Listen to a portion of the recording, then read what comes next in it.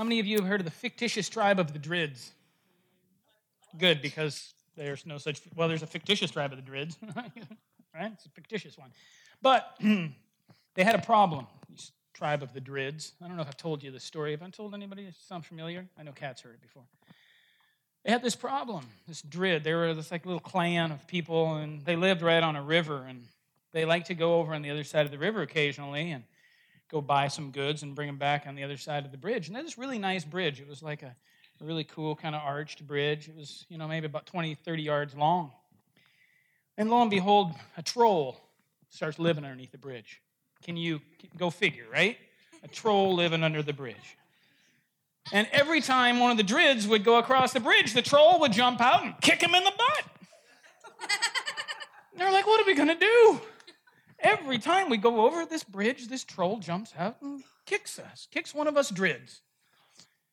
This will be lost on some younger generations, but anyway. So they decide they're familiar with this Jewish rabbi who seems to be able to go and talk with trolls and kind of calm them down and kind of get them to stop doing their bad behaviors, right? So they get a hold of this rabbi, and he comes. He's like, sure, I'll talk to the troll for you, no problem at all. And they're like, he gets there, and they're like, well, tell me exactly again what's going on. He's like, well, watch, okay? Call one of the Druids over to send him over the bridge. The troll jumps out. He kicks him in the butt. See, that's what's going on. So the rabbi's like, that's really interesting. So the rabbi, he walks over the bridge. Nothing. He walks back over the other side of the bridge. Nothing. Like, what's going on? So they send another Druid over the bridge, and sure enough, they thought maybe the troll left. The troll jumps out again, kicks a Druid in the butt. What is the deal? So the rabbi, he walks over and he stops on the top of the bridge, and sure enough, the troll still doesn't jump out, but he leans over and he's like, hey, troll, what's the deal? Every time a Druid walks over, you kick him in the butt. But every time I walk over, you don't do anything. The troll says, silly rabbi, kicks her for Druids.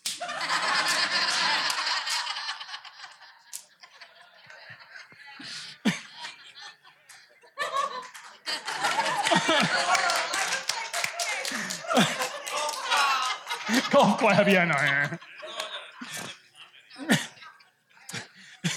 What was great is I saw like 3 people that know that joke, and they're like trying to hold it together. Oh, yeah. All right. We have a rabbi. There is a segue here. We have a rabbi. We do. We're not Druids. We do get kicked in the butt sometimes. But we have a rabbi. Jesus. Jesus is our rabbi. A rabbi is a teacher. Jesus is our teacher. Rabbis in Jesus' time and before and in the Hebrew culture still today are people that interpret the law and the prophets. Rabbis would interpret the entire Old Testament. And they themselves, if they were not hypocrites, would be obedient to their own teachings. They wouldn't teach just by the verbal things that they said. They'd also teach by the things that they did. And then people who were their disciples would follow their teaching as well. So it's challenging in many ways for us because Jesus does not interpret in the New Testament every single thing in the Old Testament for us, right? We can't turn to some section of the Gospels where Jesus just tells us exactly how to interpret Leviticus 21:12. It doesn't work that way. It would be nice sometimes if he did, but he doesn't. But we can go to Jesus' teaching and start to learn to apply what he teaches us in the New Testament as our rabbi to all the Old Testament texts.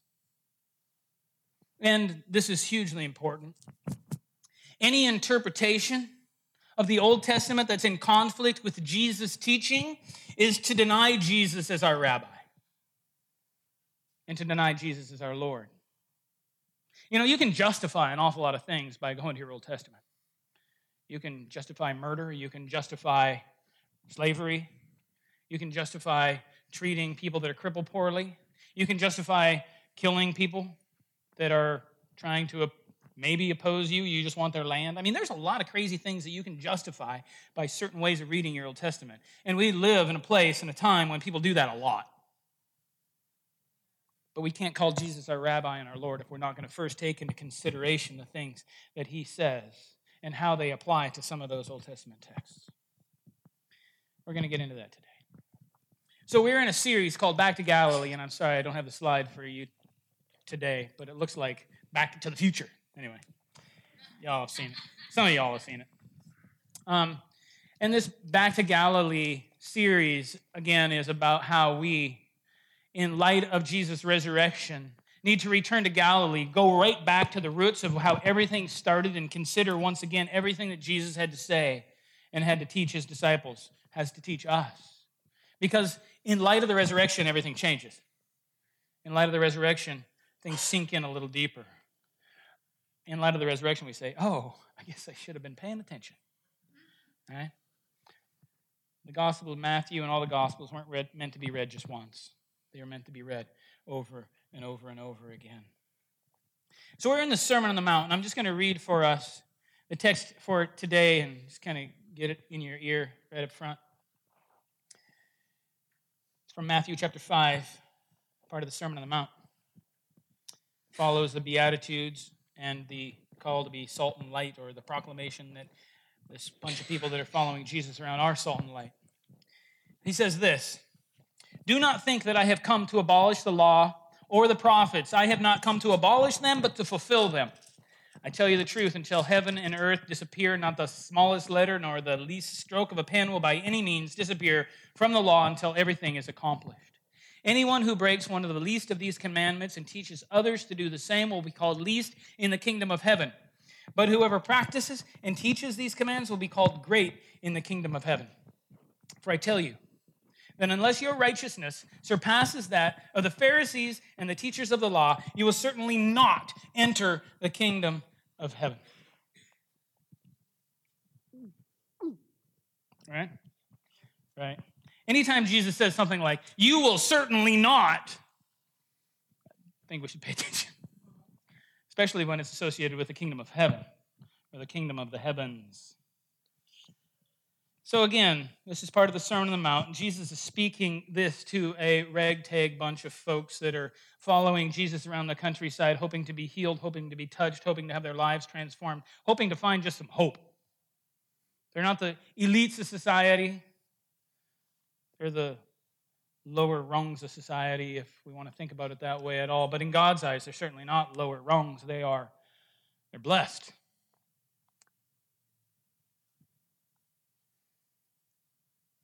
They are salt and light. Though they're poor and meek, and though they're peacemakers, they were blessed, and they were blessed for a purpose.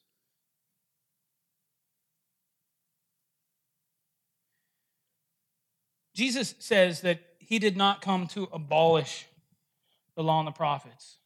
The people that were following Jesus around were Hebrew people that had familiarities with the Old Testament scriptures, for the most part, especially at this point in Jesus' ministry.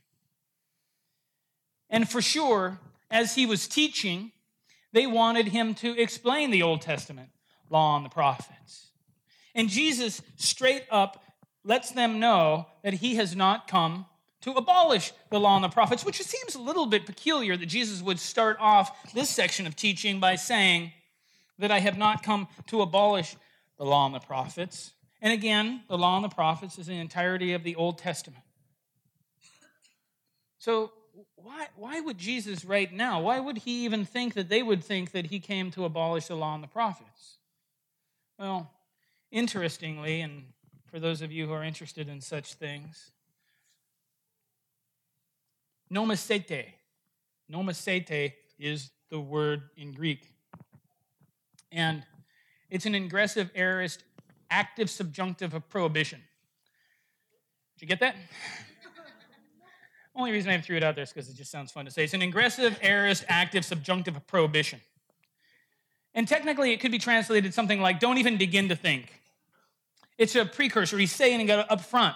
He's like striking before people start to misunderstand what he's about to do.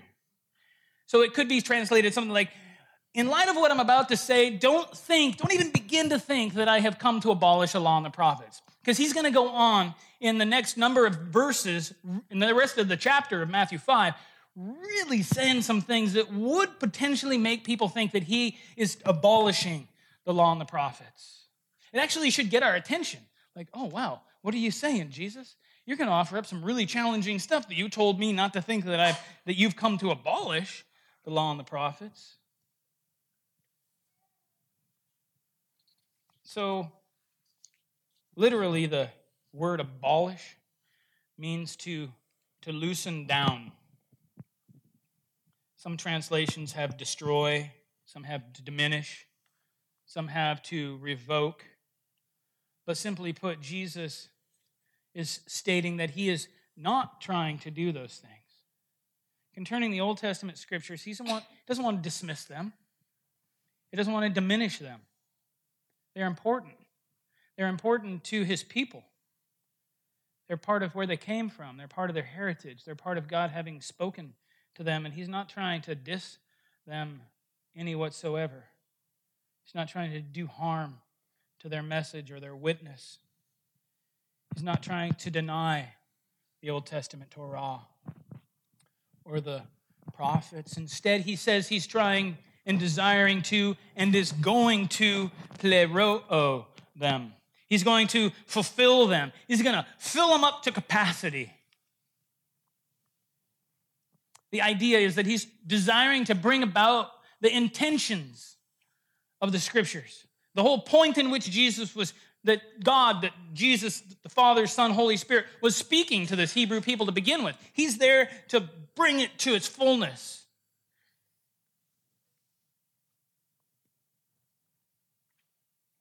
So the question then is, what does Jesus have in mind with this fulfilling that he's doing with the law and the prophets? Is he, number one, fulfilling the law and prophets by doing himself what the law commanded to do and what the prophets foretold? Or in other words, is Jesus just fulfilling the law, the prophets, the Old Testament by doing exactly what he was supposed to do? Like he kept every law and he fulfilled every prophecy about the Messiah. Is that what Jesus is talking about here? Well, in part, maybe. Matthew says often this happened to fulfill. You guys familiar with that? This happened to fulfill what the prophet said. This happened to fulfill this. This happened to fulfill that. However, I think there's more. Maybe the second option would be that Jesus would interpret the Old Testament law, that he would get to its point, that he would whittle things down to the essence of their intentions.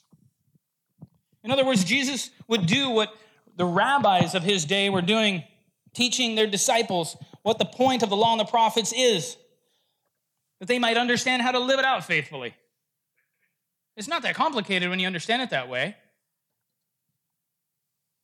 I think the second option, though, is made a little bit difficult by the translation in verse 18 that you'll see in some translations. When Jesus says, not the least stroke of a pen, not the jot or a tittle, not the tiniest bit of it will pass away until it is all accomplished. And it seems as though then Jesus has come to just simply accomplish it. He's just going to do. And again, I don't want to get away from that being in part what is going on here. But the word there that's accomplished, and I'm sorry to just throw a bunch of Greek words at you. I try not to do that all the time. Ginomai.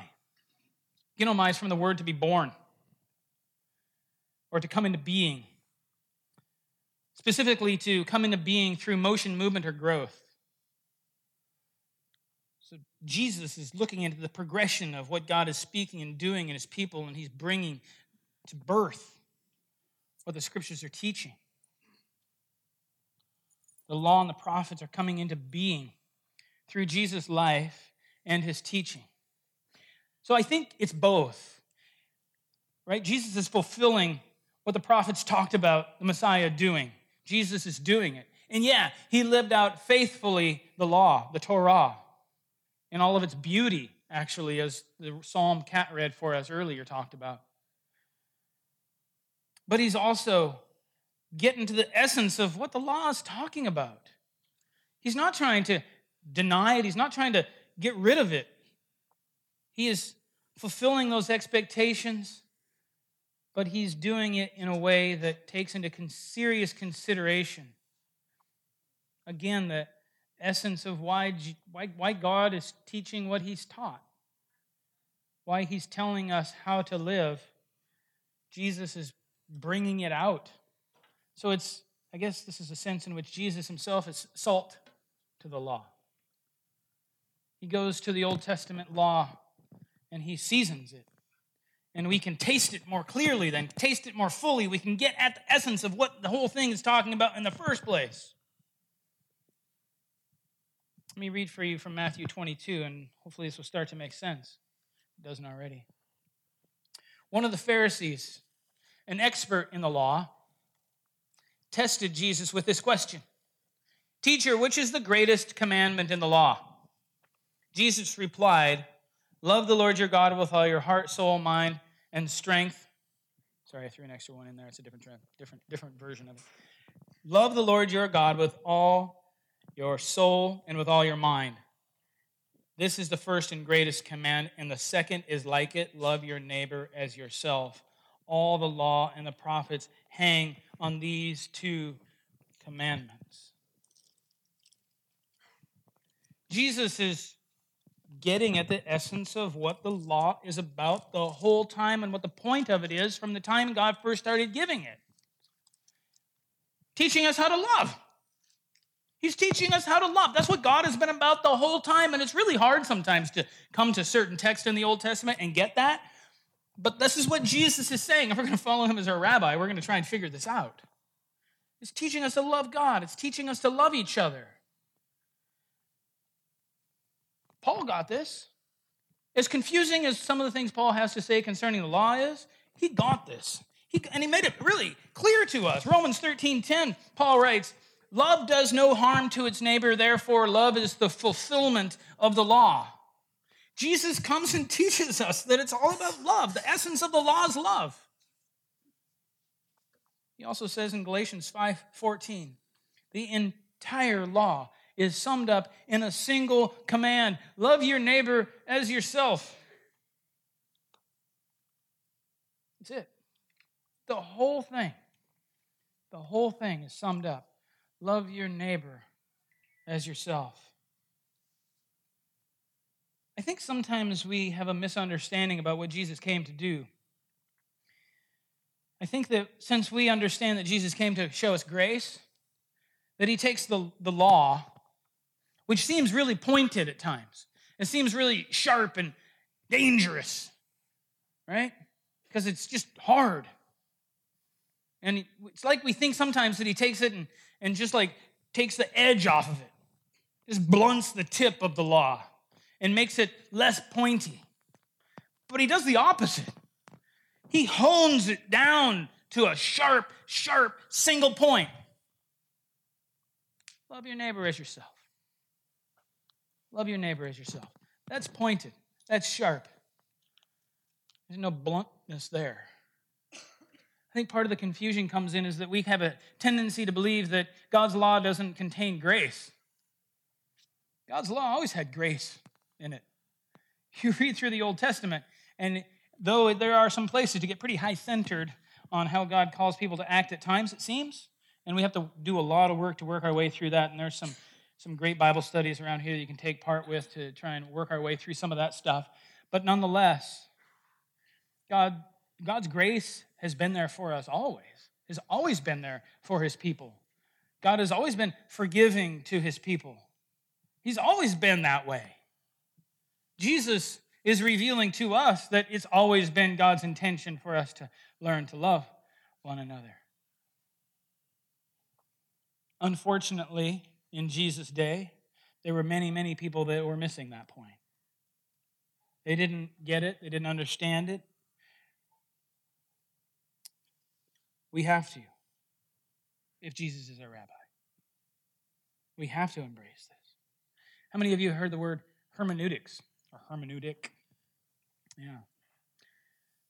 It means interpretation, but it more fully within the world of biblical studies refers to what you bring to a text and how you're going to interpret it. What hermeneutic do you bring to your interpretation? What do you bring? Sometimes we bring a lot of baggage, of a lot of hurt, a lot of pain, a lot of anger. We've got our hermeneutic of suspicion, maybe, or our hermeneutic of we don't like certain categories of people. Or we have a hermeneutic of hate. Or we have a hermeneutic of patriotism. We have some hermeneutic that we bring to the text and we then use it to interpret it favorably for whatever outcome that we want. But we can't do that. There's one hermeneutic that we should have. There's one thing we should bring to the text, and it should be used to interpret everything within the Old Testament. And again, it's that same one, love. It's that same sharp point that God has whittled it down to in Jesus, love. If we don't bring a hermeneutic of love to what we read, we are reading whatever we're reading wrong.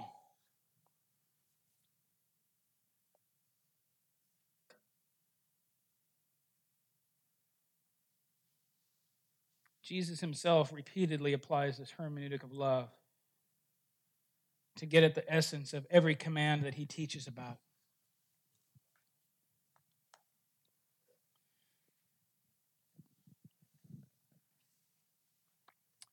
When we try and hang the law and the prophets, when we try and hang anything in the Old Testament on anything other than love, whatever our interpretation is falls on the floor. I meant to bring something of Luca's, and I totally spaced it on my way out the door. When we were down at IKEA a couple of weeks ago, my birthday, did I tell you guys about that? That was great. We had a ton of fun, but we get back, and I'm cuddling with Luca, and we're putting him to bed, and he said, did I tell you this? He said, so Dad, for my birthday, I want to celebrate it at IKEA. We had a good old time, Swedish meatballs and all the fixings. It was big spenders. It was great. But when we were at IKEA, he got this, a puppy tail hook. You have one of those? And though it's kind of an awkward looking little thing, because it is a puppy butt with a tail, and the tail is a hook, and you put it on the wall and you hook your coat on it. It's like a symbol of love, right? I mean, we love dogs. They love us, and they wag their tails when we come by, or they bite us, one or the other. But I'm going to go with the they love us part. But if it was to represent love, we need to recognize that any other interpretation, any law that isn't first hung on that hook falls. Jesus says the law and the prophets hang on those two commands, to love your God and to love your neighbor.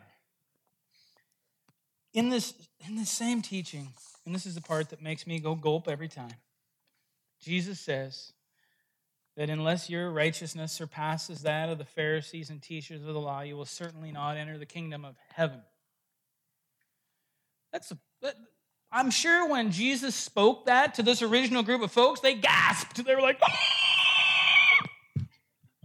At least like that, right? Maybe someone might have fainted. Anybody want to faint for me? I mean, because they were considered the most righteous people in the whole land. I mean, for goodness sake, they had mined the Old Testament and they found 633 laws that they were going to keep and fulfill. They were going to do it. 633 different things that they just whittled their way through and found every tiny little command and kept them on a sheet and tried to do every single one of them. And Jesus says, my goodness, unless your righteousness surpasses them, you ain't getting in. No wonder why people would gasp. They were like the religious elite, the people that everybody thought were as close to God as you could possibly get. So why in the world would Jesus say that unless your righteousness surpasses theirs, you will certainly not enter the kingdom of heaven? They're keeping 633 laws. Are you kidding me? Anybody have a guess as to why Jesus would say that?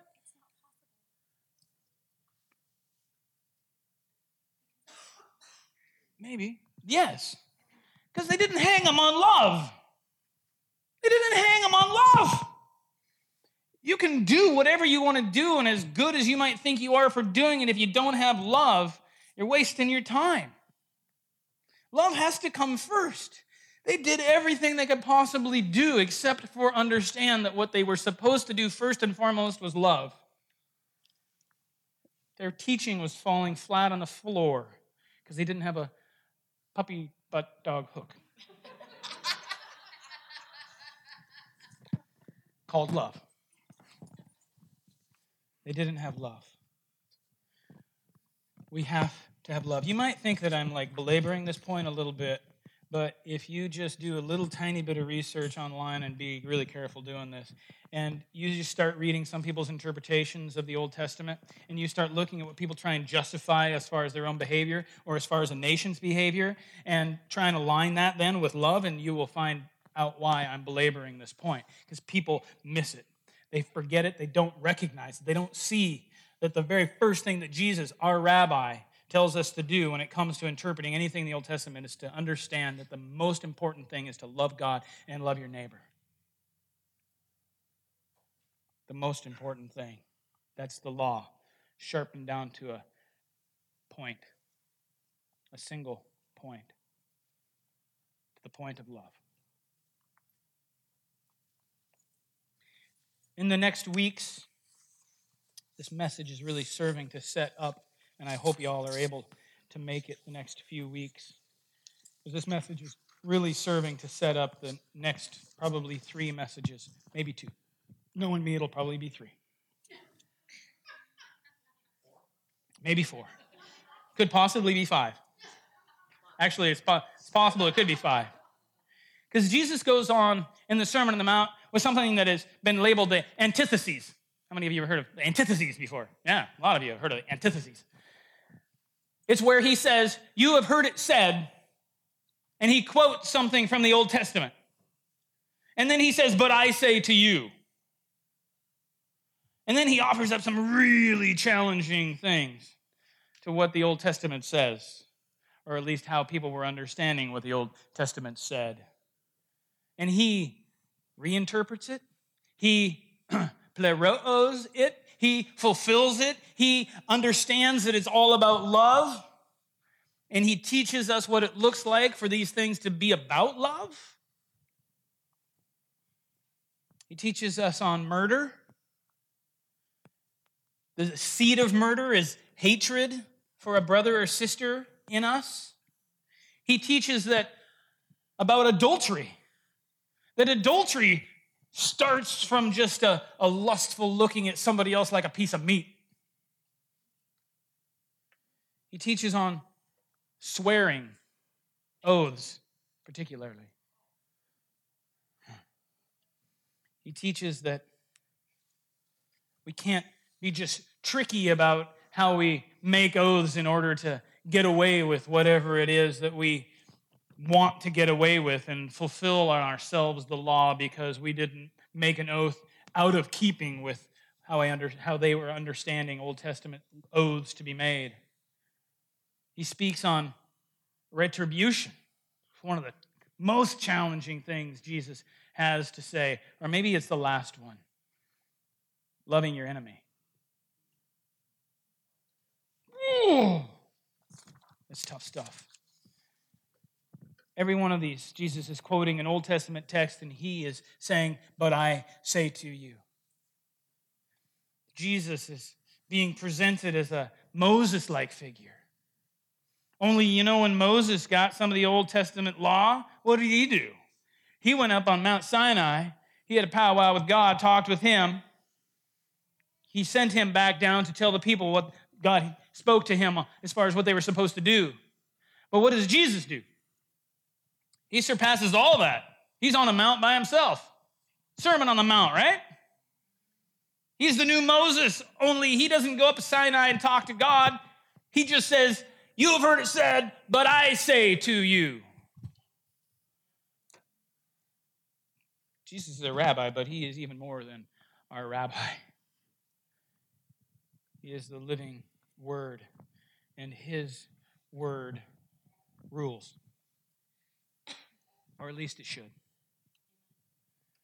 And he says, Love the Lord your God with all your heart, soul, mind, and strength. And love your neighbor as yourself.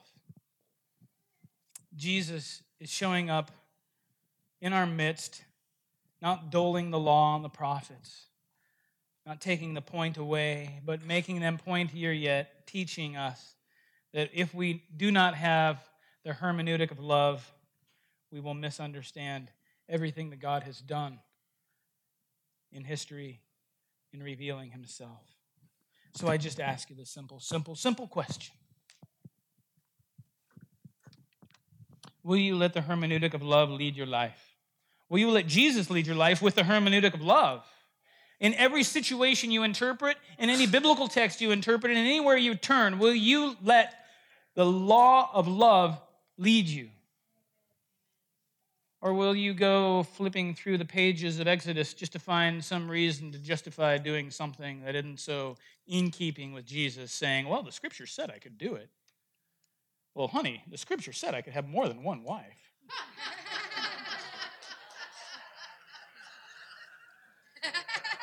Right? Well, the scripture said I could have a slave. Oh, the scripture said I could take his eye. Or are we going to let our Rabbi Jesus lead us in this hermeneutic of love, flavoring and seasoning everything that we think and do? That, my friends, is what we must do if we don't want to get kicked in the butt by Drids. If we're following Jesus as our rabbi, that is what we must do. Let's pray. Lord Jesus, thank you that you came to fulfill the law and the prophets, not to abolish them. Thank you that you revealed to us how your Father has always had in mind for us to love him and to love our neighbor as ourselves. Help us to learn to do this well. Help us to be your people, your salt and light people, rallying together and making a difference in our community, bringing glory to you by revealing the fact that you do love. Not only that you exist, but that you are the God who is love. Let us not ever try to justify any other behaviors in our lives, especially with the scriptures, Lord God, but instead, always following your lead, Jesus. We love you, we praise you.